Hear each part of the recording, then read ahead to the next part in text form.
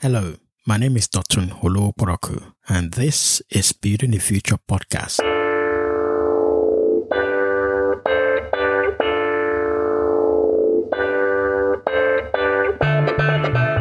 I believe the African story will be written by Africans, and there are people crafting the narrative now.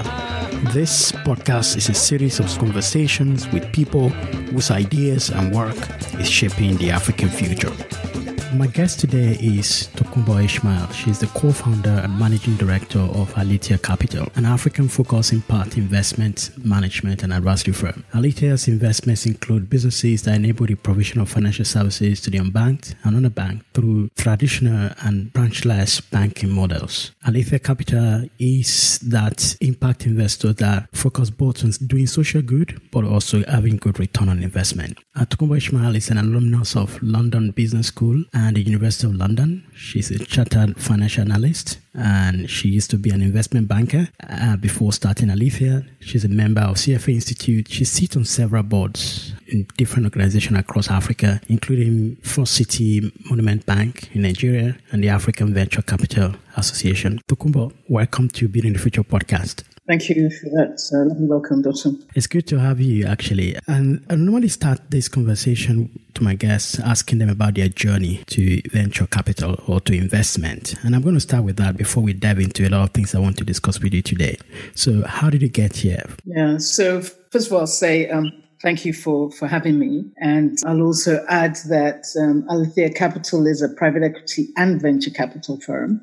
And indeed, we have sought to drive inclusion strategies, particularly along the financial inclusion side, energy inclusion, affordable housing inclusion, and more recently, driving a gender diversity mandate across the continent. And I can speak about that a little bit more. So how did I get here? How did the journey get me to where I am today speaking to you? So my background, really, I started out life as a computer scientist, developing software, building computers way back before computers became a popular accessory as we have it today through our mobile phones and other larger devices. And when I started then, I spent some time, like I said, developing software, developing financial software, in fact. So, even though fintech is something that we talk about today, it really is something that has existed for decades. The financial services firms have always used technology in one form or the other. And that was an area that I started out working, developing software for financial services firms, but also dismantling and building computers. So very familiar with software and hardware. And part of that journey, when I finished my computer studies, which is what I studied as an undergrad and postgrad, I landed myself at an oil company, which today I'm not sure if it still exists in its form then, but anyway, it was an independent oil company, which, if you can even believe it, didn't have any computers on desktop computers at the time. Interesting. And in fact, it's very interesting. At the time, most large firms, banks, oil companies, large corporates, they really worked with what we call mainframe computers. And I won't get technical, but let's just say the client server philosophy that we see today has been around for a long time. In any event, the oil company didn't have laptops or any PCs on anybody's desks. We all worked off what we called dumb terminals at the time. And I made a proposal to the board back then to put a PC on everybody's desk. I think at the time we were about 500 in number, between 500 and at least 700 employees. That's a bold move. That must be capital intensive as well. Bold move, capital intensive, and given that not everybody had computers, you can imagine what happened at the board. There's a particular communication at the board that really stuck with me, which is why I went back to that time. And we're talking nearly 30 years ago now, so it's quite a time. And the the boards were intrigued with what I had presented, me and my team and my boss in particular at the time. But the finance guy, the chief financial officer, was like, are you kidding me? That's a lot of money. Anyway, it got thrown out on its first presentation. And it really struck me that something that we, certainly as computer scientists, software developers, computer support, technology groups, saw as devices and an expense that would make the company more efficient. I should say that this was in the UK. Our office was in London, and there were offices in Scotland and different parts of Scotland at that. So having personal computers was definitely meant to improve our efficiency and, really help the bottom line of the company. But clearly, as technology first people, we didn't convince enough on the finance side. Anyway, the proposal eventually got through. We went back with a presentation, learned the lingo to present to the board and get that done. On what ground was it sent out? Just want to maybe pause a bit on that, because it's very hard for a lot of millennials that are listening to this. We're talking about maybe 30 years ago. We're talking about a large expense, and to have everybody in the company have a computer was a large expense, even for an old company that has the cash. But also people didn't really see the benefit of everybody having computers. Why can't the computer department and the people in finance have computers? Why can't people share dumb terminals? Why can't? So many different things that today we take for granted. Yeah. The interactivity and the efficiency that comes from these devices. But I can tell you back then, that was not the case. In any event, that's one of the main reasons why I ended up going to business school, because I was like, well, if the finance person is the person wielding the sword, I want that language. Interesting. And so that's how I ended up going to business school, and then from there going into investment banking, and from investment banking coming into my current sector for investing. That's a fascinating story, actually, how you felt, okay, I might be doing something in the back office, but the guys in the front office are the one making decisions, and that might not be good for the long term of the business. So I would rather just go and be the front office person. And then you moved. It wasn't just about front office, though. It was about financial rationale. Right. And sustainability of the decision. It wasn't necessarily about, because finance then, you could argue, is a back office function, right? But the ability to reason and present a sustainable argument on the basis of numbers was something I felt that even if you have the rationale for why an action is relevant and good for a company, the non-financial and the financial go together. So I've always had that view of, okay, as financial, you can be very rational and thinking and, lay out the numbers. But the non-financial also has to play a role. But very early on, I knew that non-financial alone would never cut it. And so I wanted the language of finance. And after business school, you ended up working in investment banking before you went into VC?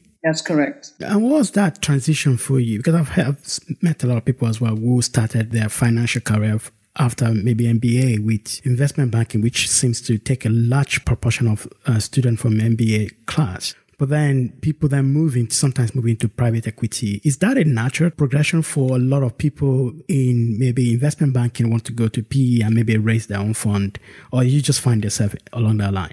No, in fact, it's interesting because, there are a few people that make that journey. For me, the journey happened because I was also on Wall Street at the time of the internet boom. Every firm that put an E- in front of their name was raising lots of capital. Now, remember, because I have a technology background, my provenance is in computer science. Because of that, I was also attractive to some Silicon Valley firms. And so I ended up going from, first of all, I was attractive to within the investment bank to the technology and media practice, and found myself in New York, and from New York also in San Francisco, but also then meeting some of the tech firms that were very active at the time, some that still exist even. And so I ended up joining a Silicon Valley startup. So I worked in Silicon Valley with a startup looking at their business development. And fortuitously, the owner of that startup, who was very good at what he did, was able to also create an exit at one of the most active times in the market, March 2000. And people that know that period know that that was the time of the internet sort of bust. Yeah. And he was able to exit his startup at that time. So for me, it was a great place to be, to see that action at the time, and that startup was a fintech, actually. It was an internet wallet company, which is very comparable to the mobile wallets that we have today. But at the time, internet wallets were the thing. And I enjoyed that roller coaster of a ride and decided that I wanted to be on the other side, because I was within a startup, and then I wanted to be on the side of those that were making decisions about the startups, so the investing side. And there began my journey with VC Tech.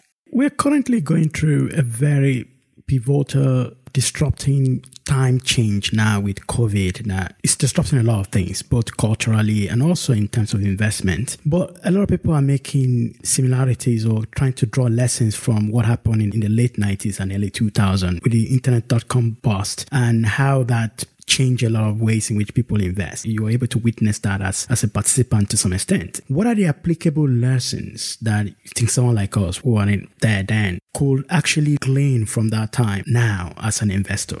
Well, there are many parallels that one can draw, actually. And, I found myself thinking about this quite a lot. And when I think about what the success factors for those that end up surviving, is that they're able to do, the entrepreneurs, the leaders are able to do a couple of things. One is flexibility, right? So they're able to be flexible. And that starts with them going back to basics and saying, what really is our core? What is our raison d'etre? What is it that we really exist to do? And so they go back to basics, they focus, and from that position of focusing, they're also able to look at the environment and say, okay, so how can we adapt? How can we be flexible to make an opportunity out of the current challenge? So it's that laser-like focus which enables them to be able to rethink and reimagine themselves, to be innovative and therefore flexible to adapt to the situation. And that requires entrepreneurs to also be self-aware, aware of where they have developmental areas and therefore might need to collaborate to fill up their deficiencies, and also aware of their powers and where they can amplify those powers to innovate and reimagine themselves. What about investors? I know there has been a lot of thought and actually maybe worries as well about how this might affect returns for those who are currently investing now, and how it might actually also impact the lifetime of the fund and the return cycle. And maybe the first question, how does that impact the fund that you are in then, or most of the fund then? And what are the parallels that we can draw now and the lessons that we can apply? First of all, back then, I was the 2000.com bust. I was within a firm that had received investment, but that firm was attractive to another firm. Actually, AOL bought the firm out because it provided payment infrastructure for that firm. So it was an ingredient that was useful. So at the end of the day, you have to reevaluate yourself and think about what is the value that I'm bringing to the table. Just as an aside, during this lockdown period, everybody's rethinking the value of anything that they purchase or use, because we've all been forced to live and work a certain way. And what that has caused us to do is to strip away that which we might find excess or frivolous. And therefore, consumers, everybody, and when I say consumers, I mean that in its broadest sense, whether that's people that are buying goods, retail, whether it's wholesalers that are buying from somewhere further up the chain, whether that's investors that are making investment, they're consuming something. Their consumption is around their investments and their portfolio companies. Everybody is a consumer and everybody's reevaluating the value they get, which means that someone further up the value chain from you is also reevaluating the value that you bring to the table. So being able to understand what your value is at this time and where you can pivot on that value is very important. So at that time, the company I was with was able to demonstrate its value to another company that needed that jigsaw in its own operating puzzle. Today, as an investor, we are still investing at Alethea Capital. And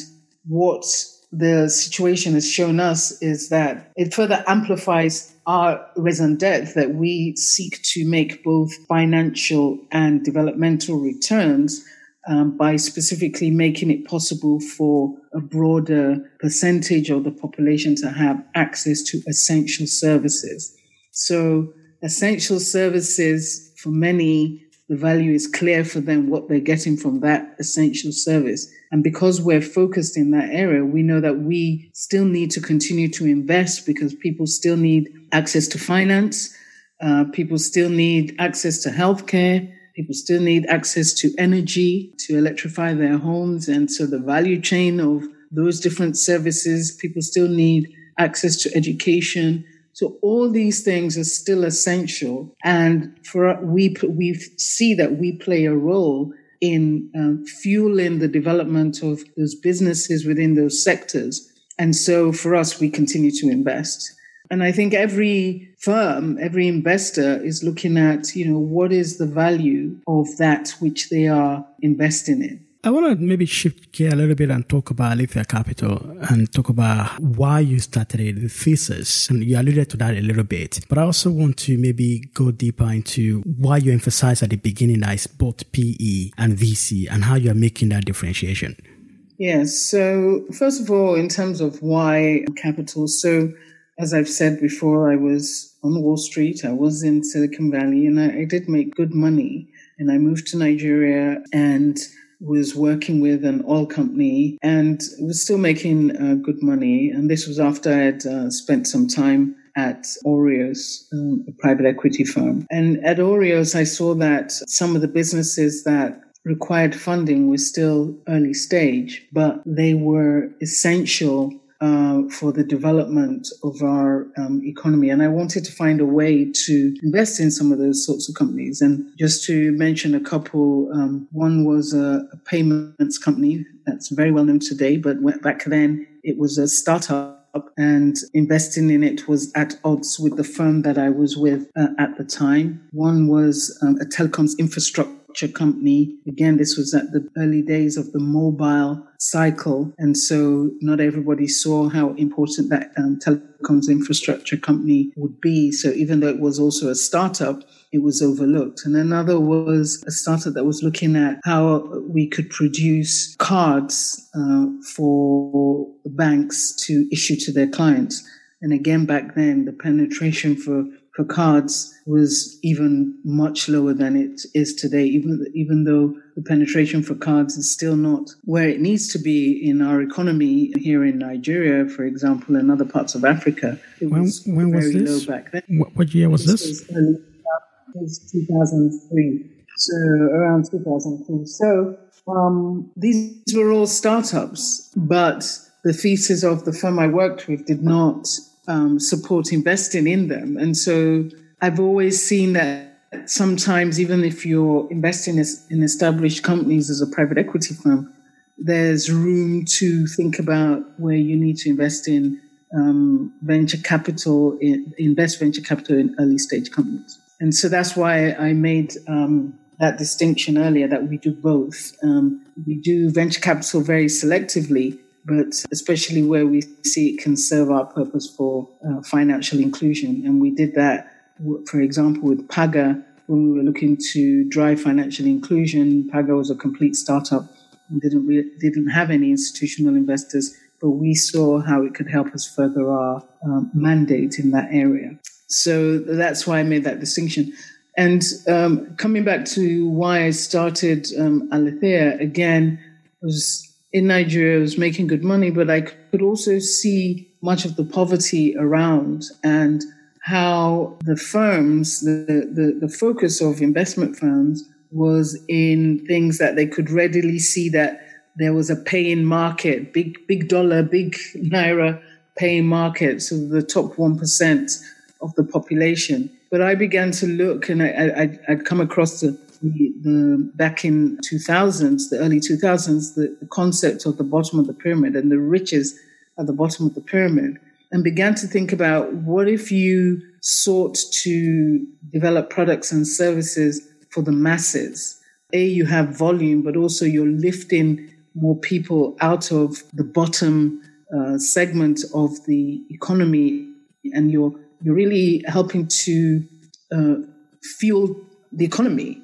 And so I began to think about what kinds of sectors those were and settled on the fact that if people had even just access to the essential services, by providing them access, you could still make a good return, good financial return, and you could have developmental impact.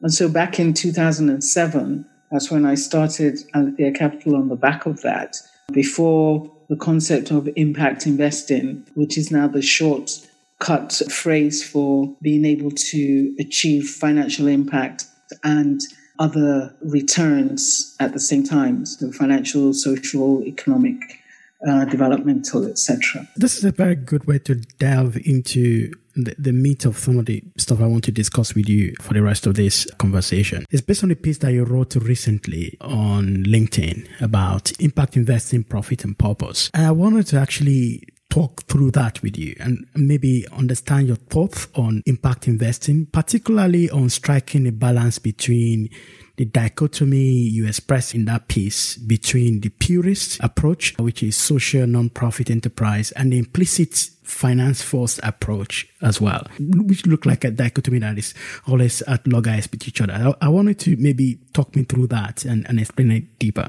Yeah, so, going back to my point about when you create products and services for a broader section of the population, let's look at it from a finance point of view. What you're doing is you're creating products that, yes, can meet the needs of, let me call them the richer in society. But if you really look at the design of your products, you're also able to design your products to meet the needs of the lower income. And to illustrate that, I'll talk about a project that we facilitated investment for in the clean cooking space. You mentioned that earlier. Now, we worked with an energy company, an indigenous energy company, who, when we first approached them, had a gas product, 12 kg gas products that it was selling to those that had cars. So if you have a car and you're able to go and swap out your gas, then of course you're already in a certain bracket of society. But it was reaching the 1% of society at that time. Let's roughly call them the top 1%. But it wasn't able to adequately serve the broader masses that don't have a car, that required the ability to buy gas closer to their homes, not drive into a forecourts to do that. And that was where it was competing with some cheaper products that were harmful, whether that's firewood, for example. And just by working with that company to bring in that impact consciousness and say, if we create a smaller cylinder, 3 kg, at the time, these were not as prevalent as you see them today. If we create these, and if we create a distribution channel that results in retailers who are 10 minutes away from the homes of the masses in those dense areas. So we make it accessible by supplying those retailers these 3 kg cylinders. We make it affordable because we've right-sized it. They don't have to get into a car. They don't have to lug around the 12 kg, and they can just walk, a few minutes to buy this. And we make it safe for them, safer than the firewood that causes indoor air pollution and other atrocities that go with that. If we do that, we will increase your market. And so from our point of view, we were looking for some financial returns for sure, but we were also looking at some of the social and developmental elements of clean cooking fuel, reducing indoor air pollution, which, by the way, is has a higher death rate than malaria does, which is a whole other podcast, perhaps. So we wanted to address those: clean cooking fuel, reduce indoor air pollution, reduce deforestation from use of firewood, etc. The company wanted to increase its market share, right? Now, that company is very happy with the way it was able to address a greater population and make its revenues from that product more sustainable, because now it's not just focused on the fickle nature of the richer part of the population, but it has a more stable base by also expanding to the bottom of the pyramid. But at the same time, our intentionality of addressing some of those health factors and environmental factors sat side by side with them being able to increase their profits. So when you hear that, do you still think it's so much of a dichotomy? It's about intention. It's about intention, but it's also about scalability in sustainable initiatives and enterprises. I agree with you. And that is the basis of our own thesis as well at Novastar, where we invest in businesses that are solving problems for the low income mass market. And there is that intentionality of going after the people that are earning less and helping them to be able to have access to services that probably don't have access to, or make it affordable for them. But the challenge has always been, and I see that sometimes with the Nigerian entrepreneur versus, or West African entrepreneur versus East African entrepreneur, where a West African entrepreneur will not express that intentionality of the social impact of their business. They will talk in terms of, we're here to make money, we're here to get market share, and we want to be the $1 billion business. And whereas the East African business will be positioning or pitching their business as social good first, before, and then we can make money later. And it seems to be a bit of tension. Maybe it has to do with the expression. Well, I don't have a problem with an entrepreneur who wants to push the boundaries to profit maximize.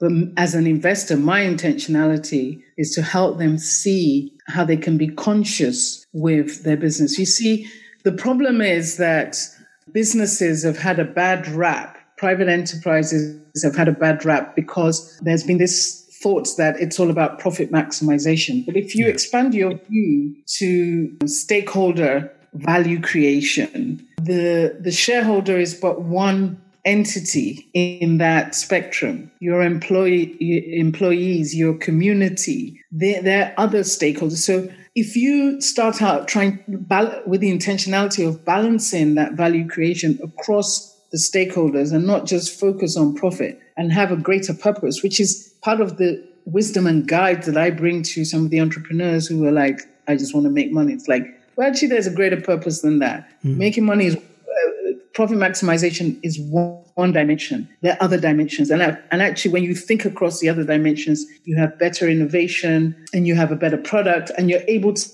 lift the boats for everybody, actually, because you come out with something which is more sustainable and has a vision that is greater than just the profit bottom line. Maybe the question then is, how deep does that go? Because an entrepreneur can say, hey, I am creating jobs through this business and therefore having social impact because these people are getting paid. But I guess what you're talking about, again, reading your piece, is deeper than that. It has to do with the way you make decisions. Yes. You see, you can't say, oh, I'm creating jobs and that's fine. And that's it. And creating jobs just becomes a byproduct. Yeah. But if you're intentional, you're also thinking about the quality of those jobs. You're thinking about the livelihood, the quality of the livelihood of the people that are taking up those jobs. And you're not just trying to get away, for example, with just minimum pay, but you're also thinking about the environment and how your products and service has an impact in that respect. How can we create a better product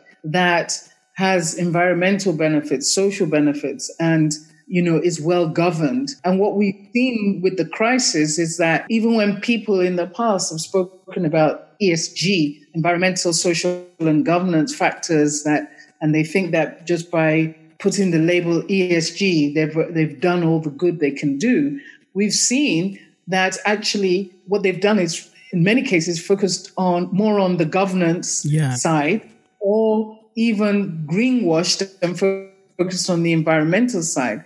And now we're seeing, when we delve deeper into the behavior of companies, we see that there's a huge social conscious gap where maybe they're not paying people well, maybe there's slave labor, maybe as soon as the sight of trouble, they're willing to just write them off. Or their value chain and the suppliers. Exactly. Very quickly, just cut it off without thinking broadly about that S in the ESG. And for us, as impact investors, that intentionality about what their products and services do for people, making it possible for them to get better quality, affordable healthcare, better quality, affordable education, access to financial services where institutions haven't wanted to focus on them because they haven't taken the time to create the products and use the right channels to reach those customers. So for me, it does go deeper. Yeah. You do need to have a greater purpose, but and that purpose is very much tied to an intentionality of what you are trying to do. And that goes beyond profit, which can be actually lazy thinking. And when trouble comes, very quickly reveals those who are actually naked from just focusing on profit. I mean, now many people are seeing that the sectors where we need to invest in, even if they don't give us the 10x, but are able to give us the 5x, healthcare, education. These are very important sectors, essential sectors. So for me, we need to be able to balance those aims such that we do have a more conscious investor group, more conscious economy, society. The way I've also been thinking about it is there are so many factors that will be shaping the way people do business in the future. And one of them is the climate movement, which is becoming huge, although it's silent now because of the pandemic. But also the pandemic is where the COVID might actually shape people's consciousness around the health impact of businesses. But there's also a factor around the millennials who see work and conceive work differently. You have to enjoy it and you have to treat them well, you have to pay well. And there is a lot of that actually that will shape the way entrepreneurs have to build sustainable business of the future. And those kind of waves, we actually make a lot of things different in the way people invest in businesses going forward. And now you actually define what does it mean to build a profitable business. It's not just about the money. Yeah. So let me unpack, you've said a lot there. Let me unpack some of that. For me, it's not about post-COVID alone. On the environmental side, maybe we focus too much on that and therefore not really focused on the social side, such that we have looked at prioritizing these essential healthcare, education, etc. Yeah. I mean, look at education. People are now seeing how much infrastructure is required within the educational sector. But it's more about even without COVID. And let's talk about the fact that we're going to be probably living with COVID for a while. So it's not even post-COVID. It's reimagining how you continue to operate and live with COVID. But beyond COVID, there are other matters, as you know, in the Nigerian environment, whether it's the oil price, whether it's even the lack of infrastructure anyway that we have, the myriad of issues that we have, the social economic gaps, etc. It's about having a business that has a purpose and that is thinking about its different stakeholders. And therefore, it's thinking about a greater purpose that enables it to be a sustainable business. You see, when you think about the greater purpose and you think about addressing the needs of your community, your customers, your suppliers, your employees, alongside your shareholders, the money also comes because you lift the boat. And you out of that, you have to be more innovative because you're now thinking, how can I better create products and services that can be attractive and accessible to a broader range of people and that can have less of a detrimental impact on the environment. We want a sustainable environment. We want better livelihoods and lives for the masses, and we want to be better governed, and we want to make sure that people have access to these essential services. When you have to have an equation that looks at those different factors, what comes out is a better product and service. Yeah. And therefore helps to lift all boats. So for me, it goes beyond. COVID is the crisis today. We don't know what the crisis is tomorrow. True. You have to be prepared by thinking more deeply about the sustainability of your business and the value that you're creating for your stakeholders. Oh, that's so good. There's so many questions I would love to ask you, but I know that I'm going to bring you back again at some point. I would love to ask you around questions around board. How do you contribute to board? How do you create value there? And how do you manage your fiduciary responsibilities? So many questions around how do you do things around in a week system, ESG responsibilities. But I'm going to end with quick fire round question that I normally ask my guests, and 2 questions. The first one is, which book are you reading at the moment or that you've read lately? Which book am I reading at the moment? I am reading some fiction, actually, which I always like to have fiction to hand. And I'll come on to the fiction. But I'm reading a book called How Women Rise, which is nonfiction by Sally. Her name escapes me, but it's a great book about the habits that women have that hold them back. So I'm reading that at the moment. I'm also reading Conscious Capitalism, which I'm very much enjoying. So yeah, those are the nonfiction books I'm reading, and I'm smiling because, like, do I have to tell him what I'm really reading? You can say it's got its roots in Greek mythology. So I'm reading Greek mythology at the moment. Okay, there's a lot of passion involved. Oh, that's good. I would love to get the topic of that book, actually. If you don't want to mention it on air, your secret book is saved with me. I will ask you later after we drop. No, it's fine. It's not a secret at the moment. I like Greek mythology, and I'm reading some Greek mythology. Great. The second question is, what view have you changed your mind on recently? So there are a couple of things that I've been thinking of differently, especially now that I've been in lockdown. I've been in lockdown for longer than most people, and I'm still in lockdown, even though Lagos has opened up. Because when I came into, I was on a trip and I came back to Lagos, and I had to self-isolate for 14 days, and then at the end of that's when Lagos state government announced a further lockdown. So I've been in lockdown for quite a bit. So I mentioned one thing earlier about how you have to think more deeply about the value that you bring to the table. So that's one thing that I've been thinking about.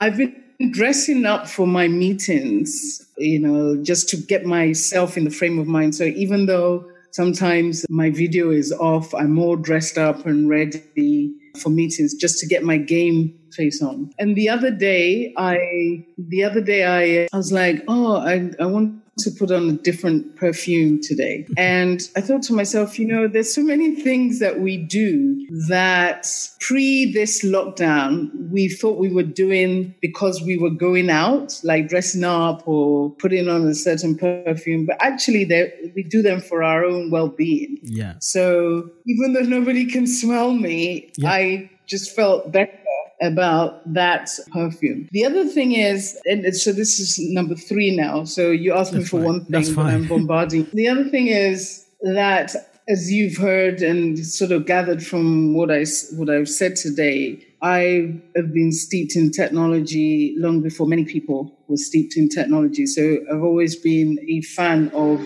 technology.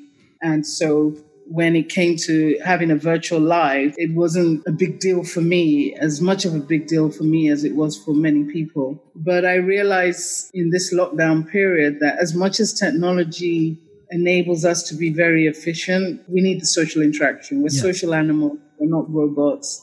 And at the beginning of this lockdown, I would say something like, now people will want to spend more time virtually. In the first week, I was like, wow, I could do this. I can do my exercise virtually. I can meet with people. I can just be at home. I don't have to go out. But now in like what seems like, I think it's about nearly week 8, I feel like. Now I'm like, I can do all those things, but I want to have the choice as to whether I want to be virtual. True.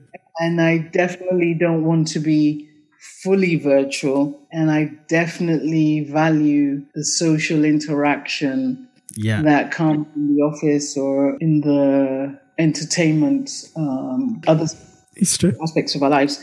And I know that I'm actually an introvert. Many people don't know that, and many people will disagree with that. But I realize that even in my introversion, I want to have the choice to be an introverted as opposed to be forced to be introverted. Same here too with regards to that choice, actually. As much as I complained a lot last year about the amount of time I spent on an aeroplane traveling, now I just look forward to be able to have that choice to listen to those hosts or hostesses telling me about safety drill and just looking at that. I really want to have that choice to do that, but now I couldn't. Thank you very much because in the first week I was all about the virtual, now I'm I want more. I want to have coffee with people and have real meetings. In fact, I just want to have good coffee, not just coffee with people. I just want to have good coffee. I want to choose to go out and just have good coffee and do what I want to do. Yeah. Without a mask. That's good. I know you're not, I don't know how active you are on social media, but where can people find you and maybe follow your thoughts? So I'm on LinkedIn. You saw what I sporadically put stuff on LinkedIn every now and again. I'm on Twitter at @Olushola, Lushola. And I'm on Instagram with the same handle. Oh, great. That's good. You're very active on social media then, to some extent. Well, I'm not very active. I have handles. I'm there. I come out every now and again. So, yeah. That's good.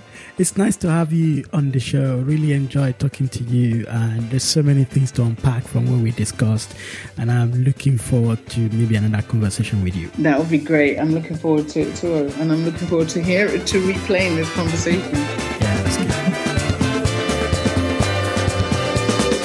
Thanks for listening to this episode.